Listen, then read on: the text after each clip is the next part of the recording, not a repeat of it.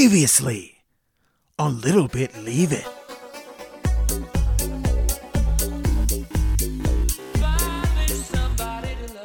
Hello everyone, welcome back to Little Bit Leave It, the podcast where we talk Love Island UK in the USA. My name is Ben, and with me, actually, nobody's with me today because we have a special episode for you. It is the entire interview with Parker James from the podcast A Modern Proposal. We included about 20 minutes of this interview in last week's episode of Little Bit Leave It that covered episodes 23 and 24 of Season 6 of Love Island UK, but here we present the interview in its entirety. Well, it's all of the parts that we think are worth listening to anyway, so there's that.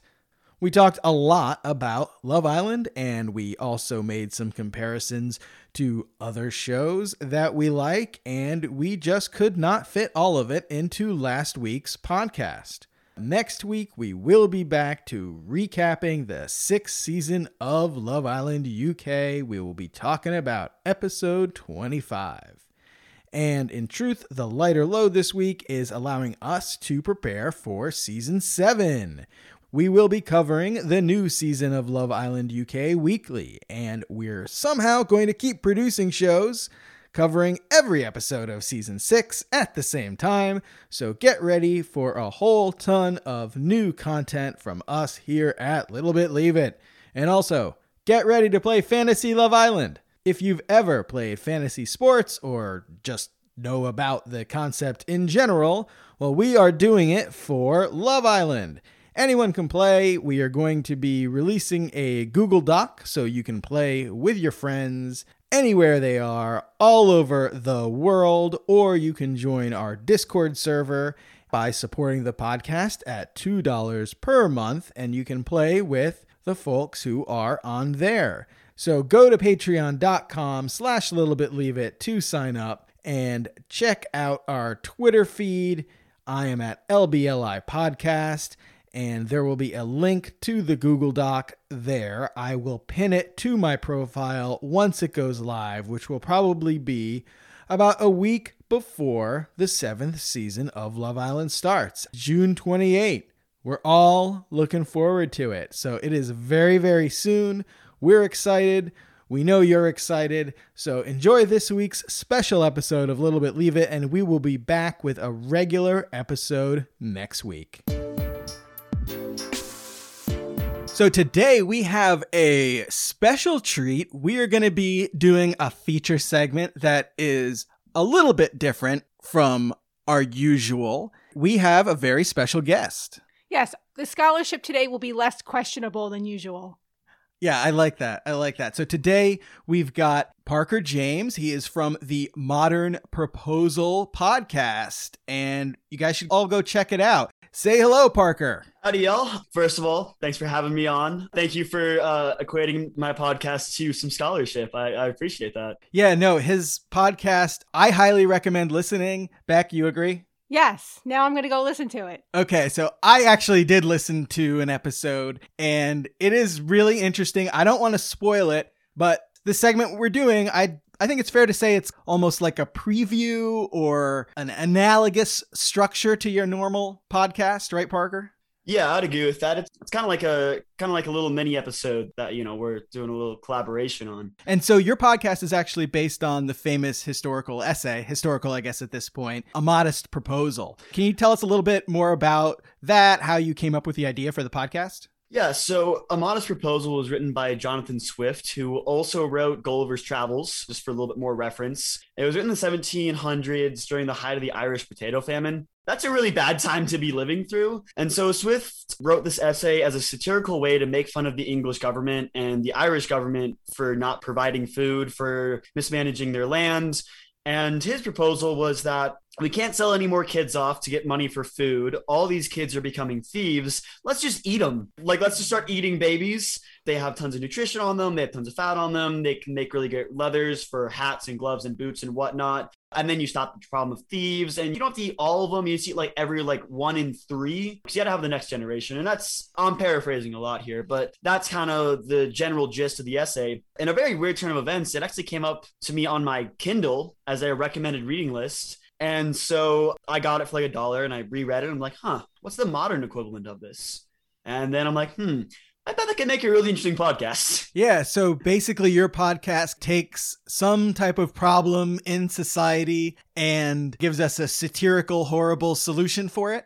Yeah, that's correct. And some solutions are softer than others just because like some solutions are a little bit more heavy. And when I pull up more research, I'm just like, oh, this is way more intense than I had first realized. And so like I kind of like to tone it down a little bit, or I make it a little bit different depending on who my guest is or what the topic of discussion is. And even sometimes this time of day, because like episode that I have coming out on Monday, which will probably be way later for the people listening to this show, whenever this episode comes out, it was all about wealth inequality, and I recorded it like 2 a.m. with one of my friends. So we're like, you know what, let's just have fun with this one. I do about a week of research beforehand, so I get all of my Q's and T's in order, so to speak, and just to make sure that like I'm not misspeaking or getting a fact wrong or anything like that. And so I took that basic concept and I applied it to Love Island UK.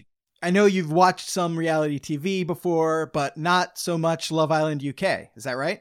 That is correct. I don't really watch like a ton of TV, especially like during the pandemic and during the plague. I've just been reading a lot more. I work a lot. I'm busy with my own podcast. And again, like each episode takes about 30 to 40 hours of research, even just before I get to the writing stage. And then that writing stage takes like a day and a half of just writing all day. But I did watch Love Island UK, and I'm not saying this is a bad thing. It's just what I noticed. It's like the boiled down essence of TV brain candy that we just love to watch, right? It's hot young people in a far off exotic location getting a drink, party, and hook up to their heart's content. And it's pretty easy to make, relatively cheap to produce, and it's so hard to look away from. Yeah, definitely. Compared to some of the prestige scripted dramas, the production costs are definitely a little lower. Well, yeah, you don't have to pay actors. Right. The actors are not paid very much. And we do think of the contestants as actors in this podcast. Some more than others. Yes, some more than others. Some are openly acting, and some are playing much more naturally. But yeah, we agree. It's hard to look away from, and we know it's gotten a lot more popular over the last year, especially in the United States. Yeah, and like I also watched Love Island Australia just like for reference, because one thing that I noticed too was that it's sort of like a snapshot of what that country's culture is supposed to value, like on its like very, very face value, like on its very surface level. It's like, oh, this is what we think people's relationships should be like. This is what we think people should look like. This is how we think that people should act with each other when we're going down this rabbit hole of finding a partner or finding love or this, that, and whatever. And so if it's okay with you guys, let's get into a little bit of the history and facts about Love Island that might, maybe might change the scope of the show a little bit. Yeah, let's do it. All right. So as I'm sure your listeners and the show first started in 2005 and was later rebooted a number of times. And so I'm getting these numbers and facts from a Guardian article by Mark Sweeney dated on September 29th, 2006, which I know sounds a little bit old, but it gets pretty dark. So that's why it's kind of hard to find more recent info about this. And also because they're pretty hush-hush about it. And I'm also pulling from an article in Evening Standard by Prudence Ivy dated March 10th, 2020. It was super, super hard to find like a super accurate number on like how much this show costs. But roughly speaking, it costs around 12 million pounds or just shy of $17 million to produce one season of Love Island. And the South African villa for the season that we're talking about right now costs 5.3 million pounds or $7.4 million just to build.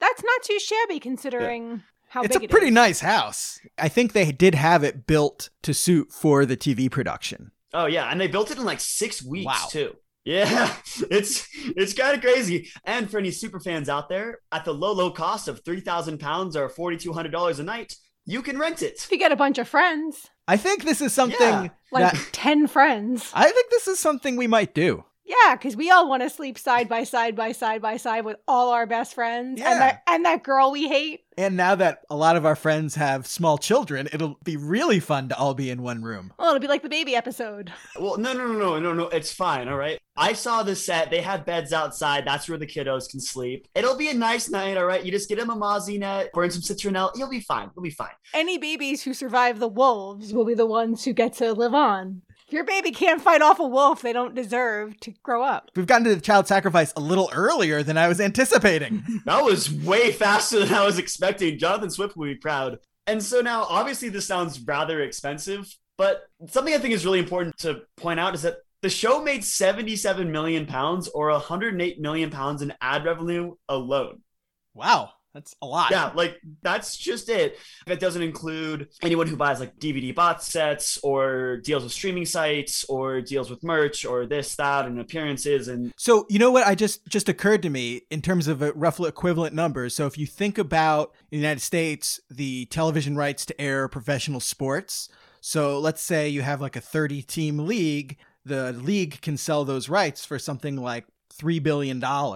And obviously they're counting on, over the course of an entire season of a professional team, well over 100 million, but certainly less than $200 million in advertising revenue per team. So if you think about that, Love Island only airs for 8 weeks and generates over $100 million in advertising revenue, basically on a weekly basis. They're selling the ads for Love Island as if it was a really popular sports team. Yeah, and so on that note, I found a very, very interesting quote that I just want to get you guys' thoughts on from an article in Campaign Live by Gerdrick Deegan on August 13th, 2019. Quote, media agent sources told Campaign the broadcaster charged around 10 times more for spot ads during Love Island than the average price for that slot in ITV2, as a result of the higher ratings the show attracted. Across 42 episodes, viewers averaged 5.7 million per episode on all devices, up 600,000 viewers year on year. 30-second ads on the main show are estimated to have cost around £45,000, up from £4,000 for a general spot on ITV2 between 9 and 10 p.m., end quote. Wow, that's pretty wild. You know, I was just looking up the Super Bowl ad revenue, and it's a lot more than Love Island. But Love Island is still pretty impressive. I have to give it credit. I think that's rather interesting intersection that it's like they're making that much money for a show about hot 20-year-olds getting to boyfriend and girlfriend swap. Do you know what I mean? And it's like the Super Bowl is this massive event that takes all these weeks of planning, and it's like a 5-hour event. You have to get all these different ads on, you have to do all these different things. And yet they made this relatively cheap show. They do script it a lot, but they don't really have to do that much like in directing and this, that, and whatever, because they can just do takes over and over and over again. It's structured more than scripted, I would say. Yeah, exactly. The Super Bowl, there's so many more moving parts where there's thousands of people working on it. And Love Island, they do have hundreds of people working on it. They can still charge up to 10 times more than just like a normal spot. Now I wish we could watch Love Island live, because I wonder what the commercials are like. Even non-football fans, I would say I kind of straddle the line, look forward to the ads at the Super Bowl. You know, the companies that do shell out the money, they usually bring it. And it's usually the more memorable part, frankly, especially with a crappy game. But I wonder if the Love Island advertisers bring it in the same way. Yeah, so in every single reality TV show, they are hammered the whole time they're recording. The whole time that they're recording and taping their show. Like, that was one of the things I noticed too in both Love Island UK and Love Island Australia.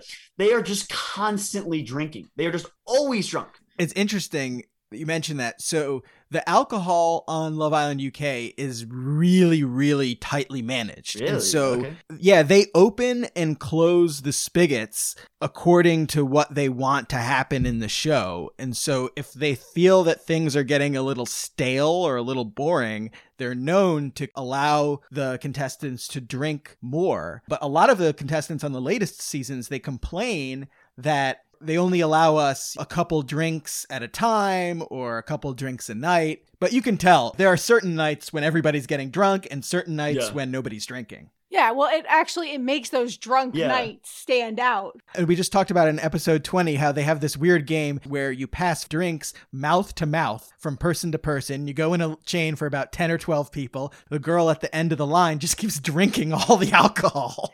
Honestly, I mean, I'm not saying she's right or wrong. All I'm going to say is I understand. All right. Also, could you imagine pitching that to somebody today? Yeah, I don't think that's going to happen anymore after COVID unless they all put like dental dams in their mouth, which would kind of take some of the scheme out of it. But yeah, I think that one's going to be nixed after COVID.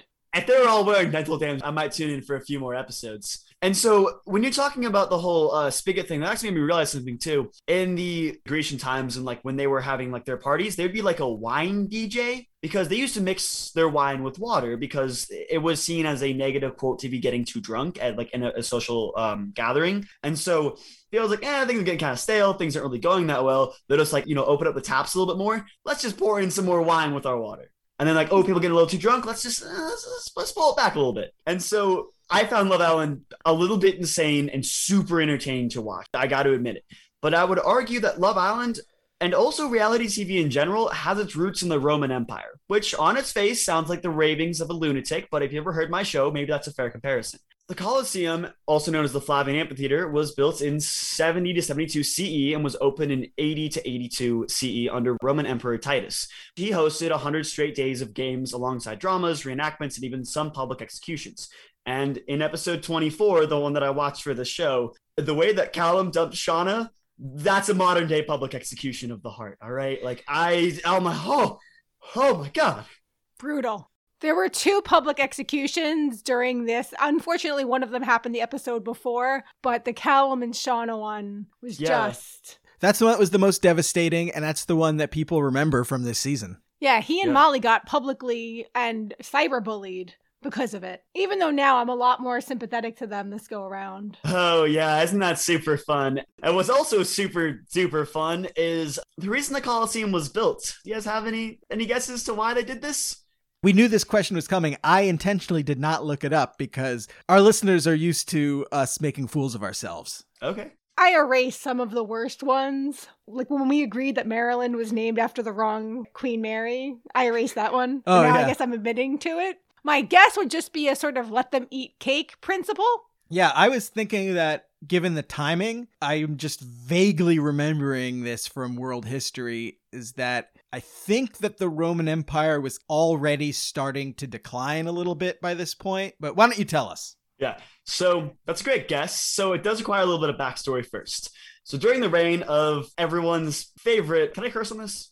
Yes. Okay, cool. Please. I just wanted to make sure. Cool. During the reign of everyone's favorite piece of shit, Nero, and specifically during the year 66 CE, there was an uprising between the Jewish population of what's now Israel and the occupying Roman armies. And so basically the Jewish population was pissed that the Romans were stealing all this shit and revolted. So in turn, the Roman governor of what's now Israel, Jesus Florus, responded by plundering the Second Temple and claiming all of Israel's money was for the emperor, and then the next day launched a raid into the city, arresting and murdering numerous senior Jewish figures.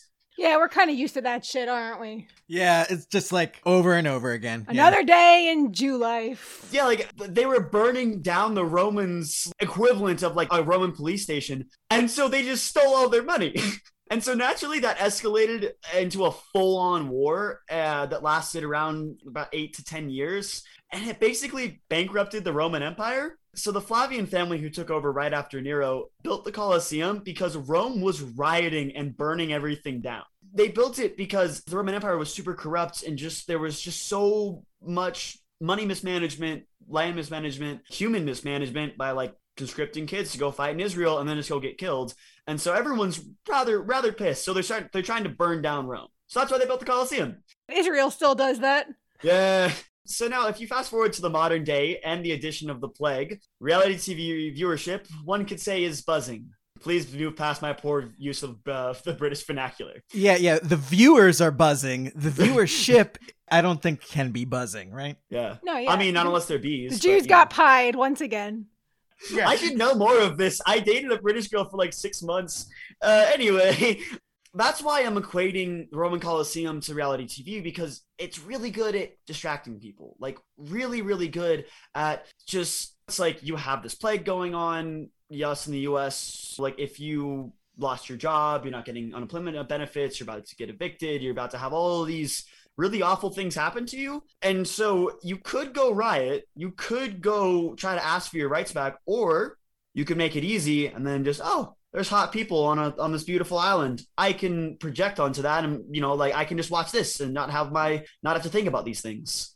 So this actually brings up two things for me. Number one is Tiger King. Oh my, yes. Dropped right at the beginning of the pandemic, right when everything was shutting down. Tiger King had everything, right? Yeah. Drugs, sex, betrayal, murder, rednecks, guns. Tigers.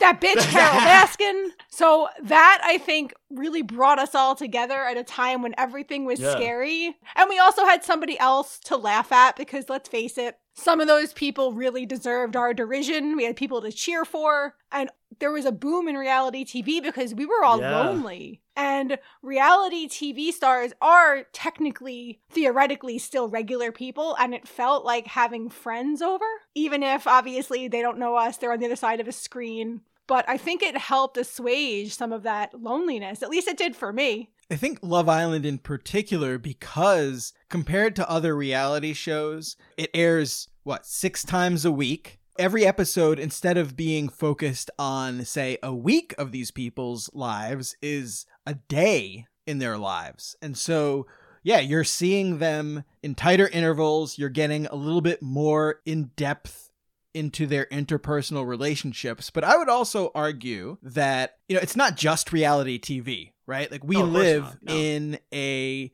hyper-consumerist culture, and obviously sports, I think, serves very much the same purpose. But we didn't have sports. Yeah, and we didn't have much sports at the time. And that could have also fed into why reality TV enjoyed a moment or is still enjoying a moment. But also even thinking about prestige dramas, right, that air on premium cable networks or Netflix, even the ones that do really attempt to impart a moral message. So I'm thinking like The Wire, right? VeggieTales? No, not VeggieTales. There has to be someone out there that was just like, VeggieTales, soothe my soul. The thing about even shows like The Wire is that the moral or the message that they end up taking away, not a ton of people outside of the pages of certain magazines and websites really think about The Wire as an indictment of our civic institutions and the way that they have crushed the individual, which is like a big part of the message of the whole series. What do most people think about? They think about Omar Little and Stringer Bell, these two badass guys, right? Both of whom, of course, met tragic ends. Sorry, this is a Love Island podcast, not a Wire podcast, so we will give spoilers for The Wire. Also ended like 10 years ago. I feel like you don't need to spoil it for anything 30 not years 30 old. years old.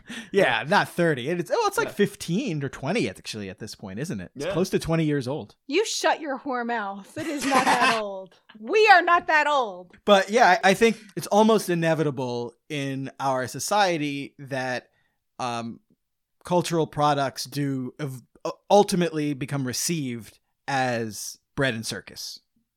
Yep.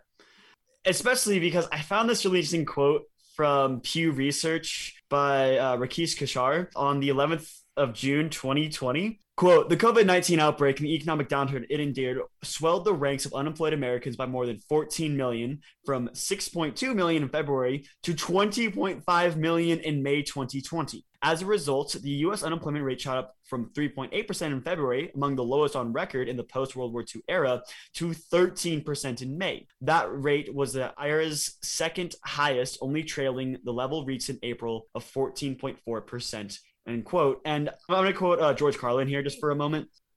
So he did this bit about how the government doesn't really care about you. They just want your money. And then they give it over to like the corporate guys. The reason I'm quoting him is because it's like all these people are unemployed. You want this bread and circus. And the fact that the U.S. government only gave us $3,200 over the course of the pandemic over like 15 months. It's so much easier just to watch this show and watch reality TV and watch these dramas than sit around the kitchen table and question why we're getting fucked so hard by the government. I think there's room for both, as we saw over the summer. Yeah, I think we did have, the largest protests in the history of the country were in the summer of 2020, but not related to the pandemic and the complete failure of our government to assemble anything resembling a coherent response. Yeah. And like I worked the entire pandemic too. That's good. I mean, No, it's not. What were you doing? Yeah, like, I mean, what were you out? I was working in a restaurant initially, and then my restaurant eventually, they're like, we can give you 6 hours a week, man. And I'm like, that's not enough to live on. Sweet. I'm gonna look for another job. I'm like, we get it. Like, if things change, you're more than welcome to come back. But I'm like, no, I'm good. And because I live in Colorado, I managed to get into the cannabis industry, and that was booming. However, where I'm at, I had to serve and interact with a lot of people from Wyoming and Nebraska and Utah, where they didn't really take the plague seriously.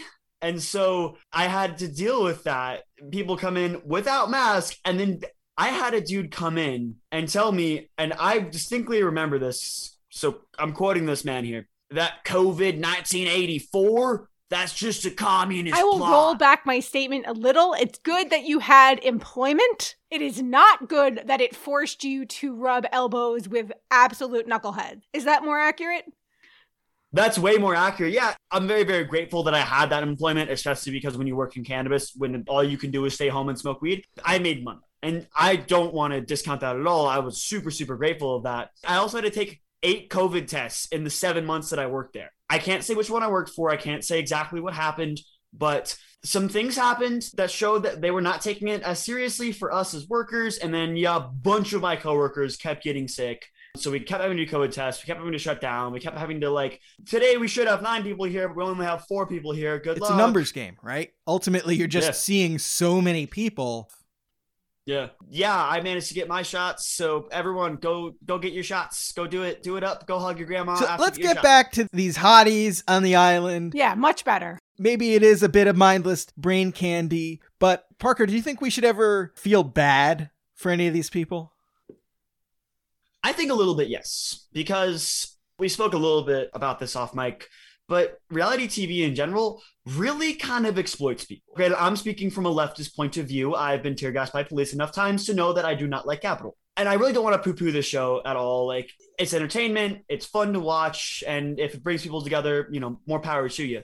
I'm getting all this data from a Heat World article by Georgina Terry and Polly Foreman, dated on September 29th, 2019. Heat World is like UK people. So the contestants of Love Island get paid around £250 a week, or around $345 per week. And they're only on it for 8 weeks, so they're making about £2,000 or about $2,600, which really bothers me because they don't make the show, but if they didn't have them, they wouldn't have a show. They would have a script and they would have a structure.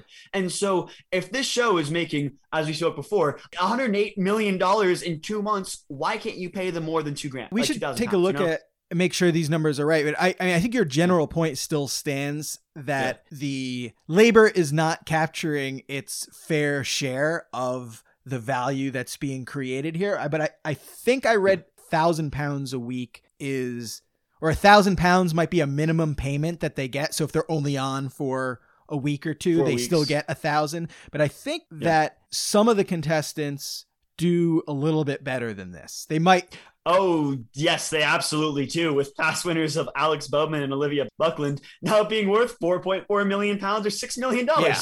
If you get extra but shows, that's the thing, though. If you're compelling enough or pretty enough or both, you get more shows. But like, that's my point though, right? Because it's some of these guys are doing it, but then on the flip side, you can end relationships in your personal life. You can trash your reputation if you were like asked to play the villain or play the fool or play, this character. And now you did it. And now people can see that all the time. And it's like, how are you supposed to move forward of that for £1,000? Just, right. For example. Yeah. So it's like they're just using your beautifulness and the fact that you've probably consumed more C4 pre-workout and weights that you could probably run a truck off of it to be this, cut, bulking beefcake of a man, and, vice versa for girls. How do you... it's what you're saying. It's like the labor doesn't match how much profit that they're making off of this. So it's like they're making hundreds of millions of dollars off this show and they can only toss you a couple grand. Yeah, no, I mean, they definitely take advantage of the idea that in previous seasons, some contestants have gone on to make a lot of money and become stars. Most of the people who get onto Love Island do not make millions of dollars and become stars, but some of them do. And I think increasingly, right? Beck, as the seasons have gone on, you see a higher proportion of the contestants do seem to be there for celebrity reasons, not as much for love reasons. Would you agree? I'm an optimist and I like to see the best in people. And we weren't really part of the UK celebrity following, fandom before we started this. I think now we know a lot more than we did. Unfortunately. We came in blind and I think we've stayed relatively blind on purpose, as blind as we possibly could. We have an Instagram account that literally only follows Love Island stars. And I threw a few people from the circle in there too. Would you say that your love is blind? Our love of the show is blind, certainly. Yeah, definitely. Our love of the show is blind. We love it despite the problems. In some regards, I think we love it for the problems because it allows us to talk about the problems. Yeah. Everyone has their own cup of tea. Like, you like what you like, and I don't think there's anything wrong with that. But I do think it's important to, exactly what you're saying, one, be able to talk about these things and also be able to recognize that this is a TV show. This is not how people fall in love. This is not how, this isn't how this works. But the one thing that I noticed, just my personal and often wrong opinion, it sends a very interesting message to the people that they're decently attractive, they have this Instagram following already, and they want to go on a show like this. In my opinion, it's sending the message that the best way for upward social and economic movement is to be A, drop dead beautiful, B, get onto a show like Love Island or Love is Blind or Too Hot to Handle or etc. C, live a life so full of drama that random people on the other side of the world will be talking about you for weeks to come, or be bullying you and you're harassing you online. And D, most importantly, be willing to exploit your reputation and your life for a very small amount of money and the hope that you'll be picked up for much larger sums of money. So you're not worth much unless you are an inhumanly perfect and an imperfectly perfect human at the same time. And it's interesting because, so I'm thinking of one season 6 member in particular, Demi. She's lovely and she's sweet. She's very outgoing. There's no reason for anybody to dislike her. Yeah. And she does quite well in the show. But we watched What Happened Next, which was like a follow-up done by the Love Island people. It was filmed last summer, late fall. And all these people are saying, well, now we have a fashion line. Now we have this. Now we have that. We're all doing all these things. And they cut to her video and she's like, I'm sad and at home quarantining and I'm watching a lot of TV. That was it. Oh. Exactly. Yeah. Yeah, this whole topic is really interesting to me. So I've lately been spending more and more time on the Love Island subreddit. And what started to become apparent to me is that there is a segment of the fan base that really does have a hard time distinguishing between reality and the structured reality that the show presents.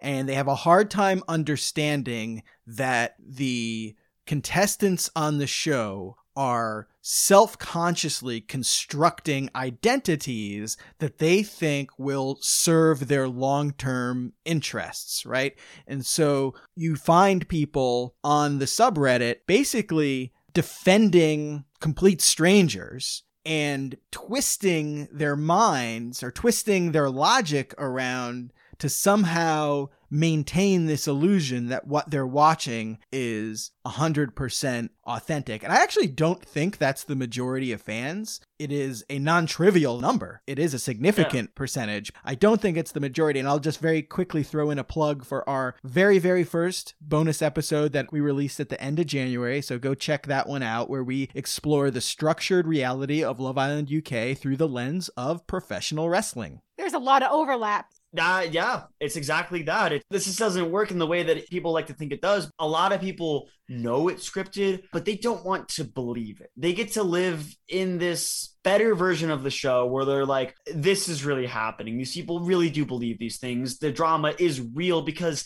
it makes the show more interesting. And then they can also compare it back to their own lives. Yeah. It's like you work the same job, you see the same people, you don't have this crazy drama. But if you can project yourself into that scenario, it's a lot more fun. It's a lot more fun to get into it.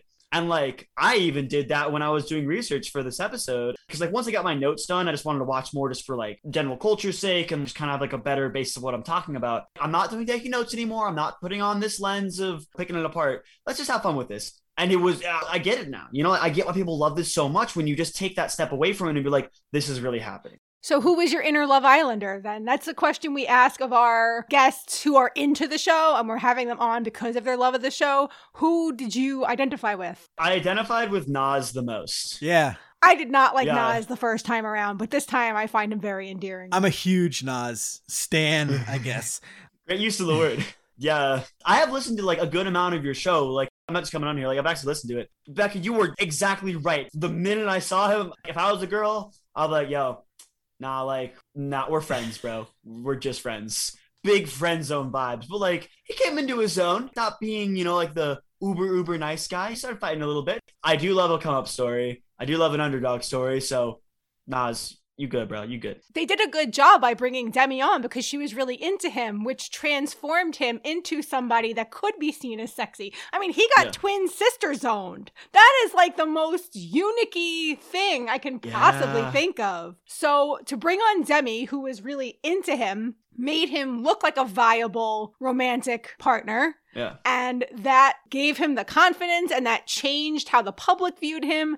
And I think it was only through that he was able to land Eva. He had that sauce. He trusted in his sauce again. And yeah, I think it's interesting just to relate back to what we were just talking about. Nas is not necessarily the quote unquote typical Love Islander, right? Because he's short. They always have one. Yeah. There's always one guy who's usually not white and who's usually short and jokey and doesn't look like all the, chiseled beefcakes. Even though Nas is really good looking and he does have a ripped body. He is ripped. Oh my Lord. You could wash clothes on his deltoids. Yeah, and it made me angry that I wasn't attracted to him because I'm like, he's so handsome and he is so ripped. I don't have a height thing. There was just something very cringy about him in the beginning. But I think you're right. Yeah, well, for me, it was the fact that they were all wearing shoes and socks with swim trunks. What is wrong with you people? And also, this just bothered so much to me that I really, really want to get you guys' thoughts on before I get into my solution to kind of fix Love Island and like the way that people watch it. Why are they wearing shoes in bed? I don't know. It makes me so angry. And they have those little like blankety things that go across the foot. So I guess that's supposed to absorb the foot skeeve. But I don't know. I mean, we're a no shoes in the house family. So I'm a no shoes in life kind of person. Well, hell. Yeah, I agree that you crunchy Colorado people. It was up to me. I would also go barefoot a lot. We live in New York City. Yeah. I won't even wear flip-flops. Yeah. Are you trying to tell me that you don't want free blood-based diseases and heroin? Is that what you're trying to tell me right now? Because I'll walk barefoot around New York City any day of the week if that's what that means I get. I mean, I just don't want to step in other people's pee. Yeah, that's fair. That's rather fair. But on that shoes in bed thing, it is gross, and I think we're going to have to pay closer attention to that and see how frequently that really happens on the show. I counted 45 in the episodes I watched. Oh, man. That's a scandal. Yeah, it's not great. But is it grosser than barbecue sauce on pizza? That's the question. In all fairness, okay, I know y'all's are New Yorkers. That pizza is sacred to y'all. However, I do urge you, if you can find it, to try a barbecue base with blackened chicken, pineapple, and grilled red onions, all right? I know it's sacrilege to y'all. So not really to me. I'm not a native. I've lived in New York City longer than I've lived anywhere else by far, but I'm not afraid of a little pineapple, bacon, jalapeno pizza. That is the way to go. Can we just call it a flatbread, though, and not call it pizza? I think I would be a lot less offended if they didn't call it pizza. Pizza is its own thing. Call it a flatbread. Flatbreads are delicious. Put anything you want on that flatbread, and I will probably try it. But if you call it pizza, it's pizza is the crust, it's the sauce, it's the mutts, right? A little garlic, maybe a little basil, some oregano, maybe a little, red pepper flakes. Like, let's not go crazy. You could put like the regular toppings on it, but see, I'm getting very New York now. I feel very strongly about pizza. Yeah, I know. I can hear it like with the sauce. I can't do a great accent with that. Okay, back on track here. Something else that I noticed, and now like obviously a lot of this does relate to mental health, so everyone should go back and listen to your guys' mental health episode because it is very important and we don't really have enough time to like really get through it. But what I noticed was that they come out in swimsuits, right? So they can show off their bodies. When they couple up, what they're basing it on is your body, how you look. You should like what your partner looks like. I think that's important. But it's not the only thing. And that's what I think they're really trying to showcase here is that it's like, you need to look perfect. Otherwise, I don't want to be a couple with you. And the other thing I noticed too was that if you're a woman, the man needs to be this big, strong man, and you shouldn't have to they should just take care of you. They do so many impractical things. This is just a side note, but why do all of the white girls want to look orange? That's something that just really stood out to me. Like, you guys are the wrong color. Yeah, the fake tanning stuff is a little disturbing. And I think we actually, at the beginning of the season, talk about Shawnice's coloring, which we find really problematic. And we're not the only ones. And it hasn't stopped since she left the show, too, if you look at some of the glamour model photos. Not glamour model, but model photos that she does. Yeah. It's like, you're on an island. Can't you just sit outside? There's also a strong Essex vibe on the show, and I don't know how familiar you are with Essex, but that's all like the fake boobs, fake lips, bleached blonde, fake tan. Like, that is a look.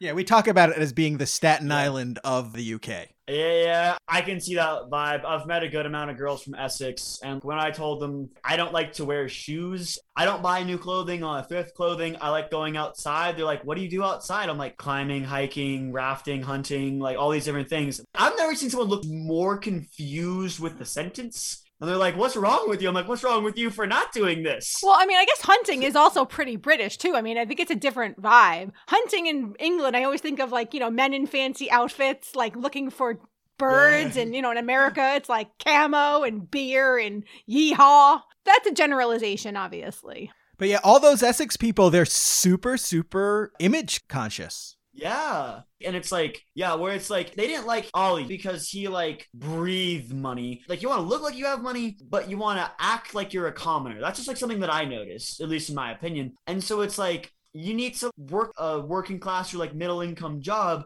but you need to look like you're rich as talent. That also shows that it's like, you need to have all this money to also find love. Love is almost like a transaction. And to be fair, in ancient times, that's what a lot of marriage was. They need to listen to my New York girl, J-Lo. Yeah. Love don't cost a thing. I mean, hey, love don't cost a thing, because the best birthday present, according to my girlfriend that I've ever gotten her, was tickets to a UFC fight. Hey, whatever makes you happy, right? I think we got a little off track here. Parker, I think you were talking about some of the body image issues that the show kind of brings up. Yeah. This is a rather depressing quote from a Guardian UK article from Matha Busby, dated on the 2nd of June, 2019. Quote, almost 1 in 4 people, 24%, aged 18 to 24, says reality TV makes them worry about their body image, according to YouGov survey of 4,505 UK adults released by the foundation. More than 1 in 7, 15%, said they had self-harmed or deliberately hurt themselves because of the concerns about their body image, and 23% have experienced suicidal thoughts because of concerns in relation to their body image, end quote. So it's like, you show all these beautiful, inhumanly perfect people, and as I was saying before, the first thing they do is couple up after saying, hello, here's my name, and here's what I look like, right? If you're pumping out that message, especially to younger people, that you need to look perfect to find love, you need to be this perfect person for people to notice you, it's not great. It's not a great message to tell children. No, it's not a great look. And they often have a token, not perfect person who may or may not find love. But again, that's a token, and that's not really representation. They should do a regular ass People season. I don't know if people would tune in. People point to the previous season, season 5, Anna Vakili, as being kind of the plus-sized person who's been on the show. She was still smoking hot. I was thinking more like Jack Fincham from season 4 or John Clark from season 1. Yeah, there have been 2 or 3 guys who have not had good bodies on the show, but I don't think there have been really any women. I mean, Shauna puts some weight on over the course of the series. Yeah, and we actually learned she has some type of condition that a lot of fat goes to her legs. She's got medical cankles. Yeah. I'm sorry for laughing, but that's a great way to put it. I don't want to rip on Shauna. It's hard because of your livelihood. I'm sure she didn't go back to Democratic Services now. She's a full-time influencer and... Yeah, and I don't know if Parker knows this. Tell him now. All right, so Shauna accidentally revealed that her entire participation in the show was staged, that she had a boyfriend. She was in a relationship for about a year before getting into the show. Her boyfriend knew about her going on to the show, ran all of her social media accounts after the show was over, and they are still together to this day. And she has said, yes, I actually went on the show to win the money. I wanted to buy my mom a house. I had no real intention of legitimately falling in love. I was perfectly happy with my boyfriend, who I'm still together with today. And I think they might even be engaged at this point. That is the best grift I've ever heard. She should win just off of that, because I love me a good scammer. All right. Like,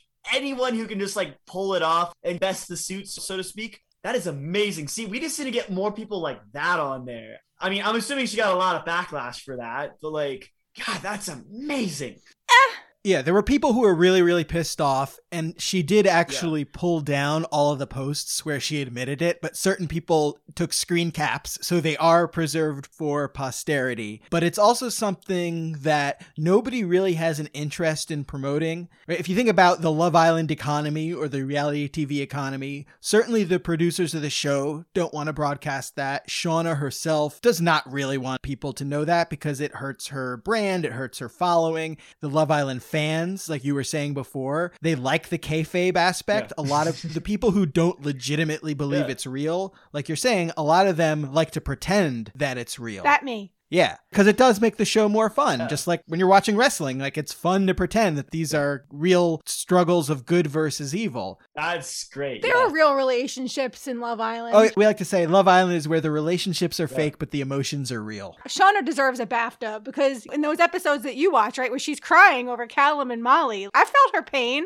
I can't do the accent, but I'm just happy that you're happy. I'm like, well, my girl. Congrats, hun. I can feel your pain. Yeah, A++ on the acting. I'm surprised. You're probably the best actor out of all. Yeah, she is really good. And a strange way did make me like her a little bit more. Well, because she was an agitator, too. She made a lot of the drama happen, you know? Oh, yeah. And this season was more boring compared to prior seasons. And I think without Rebecca in her first few weeks and with Shauna, her whole run, really, she wasn't even starting shit for her own gain. Right. That's what Rebecca was doing. Shauna was just starting shit for fun. You know, actually, I think she was doing it her own game. She played it off as though she was doing it for fun. She's definitely not dumb, because now she knows that if I play things up, even the producers didn't think I was going to do, that's going to keep me on. That's going to be like, roll film. Let's get Shauna back in here because it makes people watch. Yes, absolutely. Absolutely. And they even try to bring in more people for her later after Callum dumps her. But we don't want to get into that because we don't spoil the season that we're talking about. So I will leave it there. Yeah. And so one last thing that I want to bring up, it displays a lot of toxic masculinity and a lot of misogyny. First episode I watched, Ollie was like, oh, I'll break you down. I'll force you to like me. And it's like, no,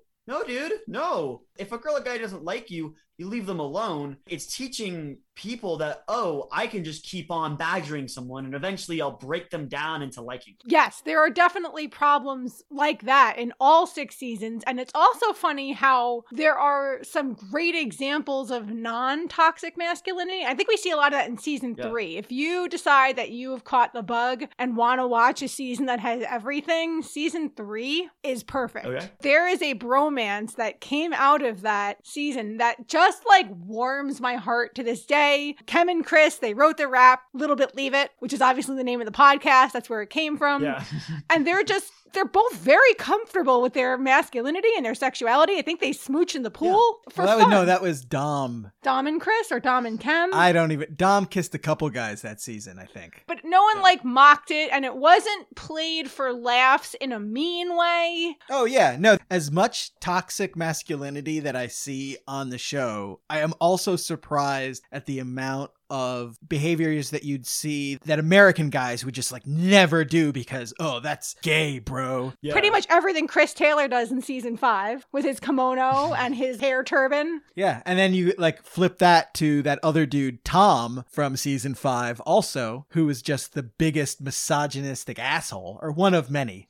But again, getting off topic, Parker, you were just talking about toxic masculinity, this idea that the men really kind of take care of the women. You mentioned that a minute ago. Yeah. A lot of the women, they do very impractical things, such as wearing obscenely tall heels to the point where they can't really walk that well. They have, nails 5 inches off their fingers. They're not really working with their hands. They're doing all of these things, which kind of reminds me of, this is going to sound a little bit out there, but just bear with me. It kind of reminded me of, in a way, Chinese foot binding. The point was that only rich people did it because it's so impractical that they would never have to walk or work. It's like, obviously it's not to that degree, but the women on the show are still doing the exact same thing. They're talking about like, oh, what kind of jobs these guys have, like how much money they're making. The women are not supposed to work, but the men are supposed to work and they're supposed to be taken care of.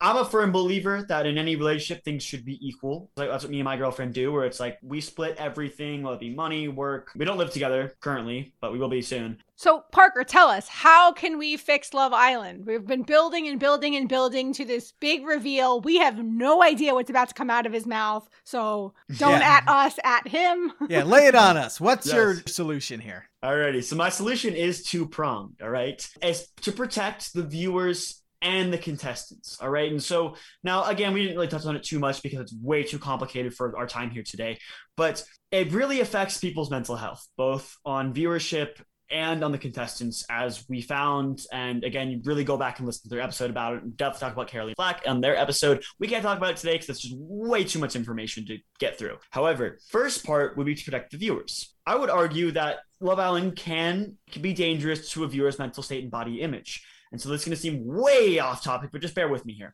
Driving a car in the U.S. is super dangerous as well. 36,096 people died in motor vehicle crashes in 2019, according to the Department of Transportation. So for the viewers, they would need to get a license before they can watch Love Island. Okay. The reason I'm saying this is that we really need to ensure that people know that this show is just entertainment. It's not real. It's a load of fun, but you need to know that, right? Because it's like, driving a car is super duper fun, but it's dangerous. You can kill people and you can kill yourself. I'm not saying that Love Island is that extreme, but I am saying that it can definitely mess with you. And so therefore, you need to do a practical test, you need to do a written test, you need to make sure that everyone really knows that this show is entertainment and nothing more. The easiest way to enforce this would be to put a national child locker on all forms of where you can find Love Island. And it's really easy to get through it. You just simply enter in your license number, boom, you can watch it. That's going to protect the viewers. However, for the contestants, this is where it takes a little bit of a turn here. And again, if you've heard my show before, you know it's going to be rather out there. Instead of having these beautiful, gorgeous, chiseled people from normal life, we're just going to get beautiful, chiseled, gorgeous people from insane asylums.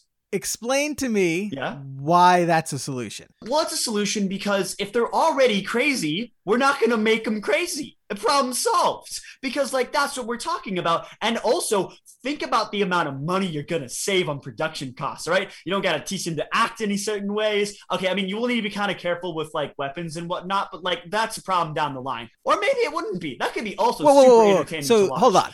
You're proposing that the production team and the casting team of Love Island scout the insane asylums for beautiful people who are already so far gone that any cyberbullying that they are subject to following the show. I mean, frankly, we don't even know if these people have social media since they're in an insane asylum, so that might solve that problem too. Yeah. Just a little counterpoint here. Might that be, I don't know, cruel? Yeah, maybe a little more exploitative? Perhaps. However, they're making boatloads of cash on this, right? And they've had some problems in their past with the reputation of being exploitative, of messing with these people's mental health, of not doing these proper things. So what better way than to put these crazy people on their show? They're not going to make them crazy because we're not doing anything. They're already crazy. Two, they can actually get some mental health up in here, right? So like, they don't need to do these check-ins. They can just raise money and awareness for mental health, and they can really help their brand image that Love Island is not only helping people who have never found love before find love and also get the crucial mental health they probably desperately need. And then they're not going to make them crazy anymore. And think about the viewership, man. I don't think you're really focusing on this. Think about the viewers. They're going to have millions of people. So basically the advertising revenue would like triple, and some of that money could then be reinvested into mental health for the larger society. So what about this though? I do think that that's a little harsh feeling for my personal sensitivities. So what if it was like Therapy Island? As part of the show, not only are you finding love, but you are doing daily sessions individually and also group therapy once a day. Well, see, that's the spinoff. See, Okay. those gears are turning. ITV7, call us. Yeah, Therapy Island. Therapy Island, yeah. I think they did that, didn't they? Didn't Dr. Drew do a show like that? They absolutely did. We watch Dr. Phil, don't we? We don't. Oh, I'm not saying like us three on this podcast right now. I'm saying that people watch his show. Anyway, that's my proposed solution, right? And that's also why I'm saying that Love Island viewers need to get that license to make sure that they know this is not a real show. And also, we just use crazy people. We're also going to help with body image too. Oh, wait, they're way more crazy than I am. I don't got to worry about this. I'm beautiful. Well, I mean, and again, if you ever heard my show, certainly it's an interesting proposal. I would also wonder, though, might there be a slight contradiction? I'm wondering whether the show would end up becoming less structured if you had people who were actually coming from mental institutions and putting them on the show. Would that affect the producer's ability to create the drama? I think the drama will be largely contestant driven. Yeah. So we're making better content. When Roger snores and then gets murdered. Well, hey, that's what I said about weapons, all right? Like, we're going to be careful about that, all right? I'm not saying we're just going to let them loose. Like, they're going to be watched. I mean, there's cameras everywhere. They managed to get toothbrush shivs in prison, so I kind of feel like maybe no toothbrushes. Yeah, well, don't they primarily use electric toothbrushes? You can make a weapon out of just about everything. Then props for creativity. Yeah. Ultimately, the scary thing about this proposal, honestly, and we know that it's satirical. Yeah. And again, listeners, it's a satirical proposal. This is very satirical. Like, that's my whole bit. And he's young like y'all. He's from the new generation where you guys care more about people. Yeah, he's not nearly as cynical and jaded as we are. We're millennial Gen X crossovers. We were raised with those like hardcore boomer values of fuck the guy who's crying, facts over feelings, except not facts because we don't believe in science anymore. If you study hard and work hard, you'll get a house in the American dream. But, what's interesting about it, because I know it's satirical, is that it is not that difficult to envision in terms of the second part of the proposal, in terms of reality shows intentionally looking for people who are maybe going to cause some drama on the show. What just came to my mind actually was Chloe going on to the second season of the US version of The Circle on Netflix, largely because of her behavior on Too Hot to Handle. And so she's the first non-American, she's the first person on The Circle who is not from the country where that edition is being broadcast, which is really interesting. Well, beyond that, she's the first person who's already received an amount of fame. Right. The first non-regular person, right? Yeah, but I mean, they clearly brought her on the show because on Too Hot to Handle, she made out with every guy. So that's... She's also beautiful, young, and delightful. Oh, yeah, she's awesome TV. There's no question. But I wonder about certain shows that don't really have the ethical track record of Love Island. And I'm not saying that Love Island has always behaved ethically in every situation. I don't think that's really the case. But when you compare it to, say, the stories around Are You the One? Oof. And how those production teams have dealt with issues with the cast, I think you see a real difference in terms of just respecting people's basic dignity and humanity on the Love Island production side compared to what MTV does with Are You the One? I think this is actually very ethical. There are just a handful of just feral people in the world, right? What if we just got a feral person to come on Love Island. It would make amazing content. And then they also get to live how they really want to live. They don't have to follow these societal rules. If they want to be a wolf, they can just be a wolf. There's a Glow reference. Honestly, like, I watched Glow after I watched like my research for Love Island. The wolf girl would be amazing on Love Island. Perfect kind of person. So I'm not saying like they all need to be like the wolf girl from Glow, but you need to have like a little bit of intersectionality. And I would also argue that a lot of these people are already mentally ill, but just not in like the fun way. Yeah. I don't want to say anything about the contestants themselves, but I feel like a good amount of people are like mildly, not quite sociopathic, but like there's something missing in their brain.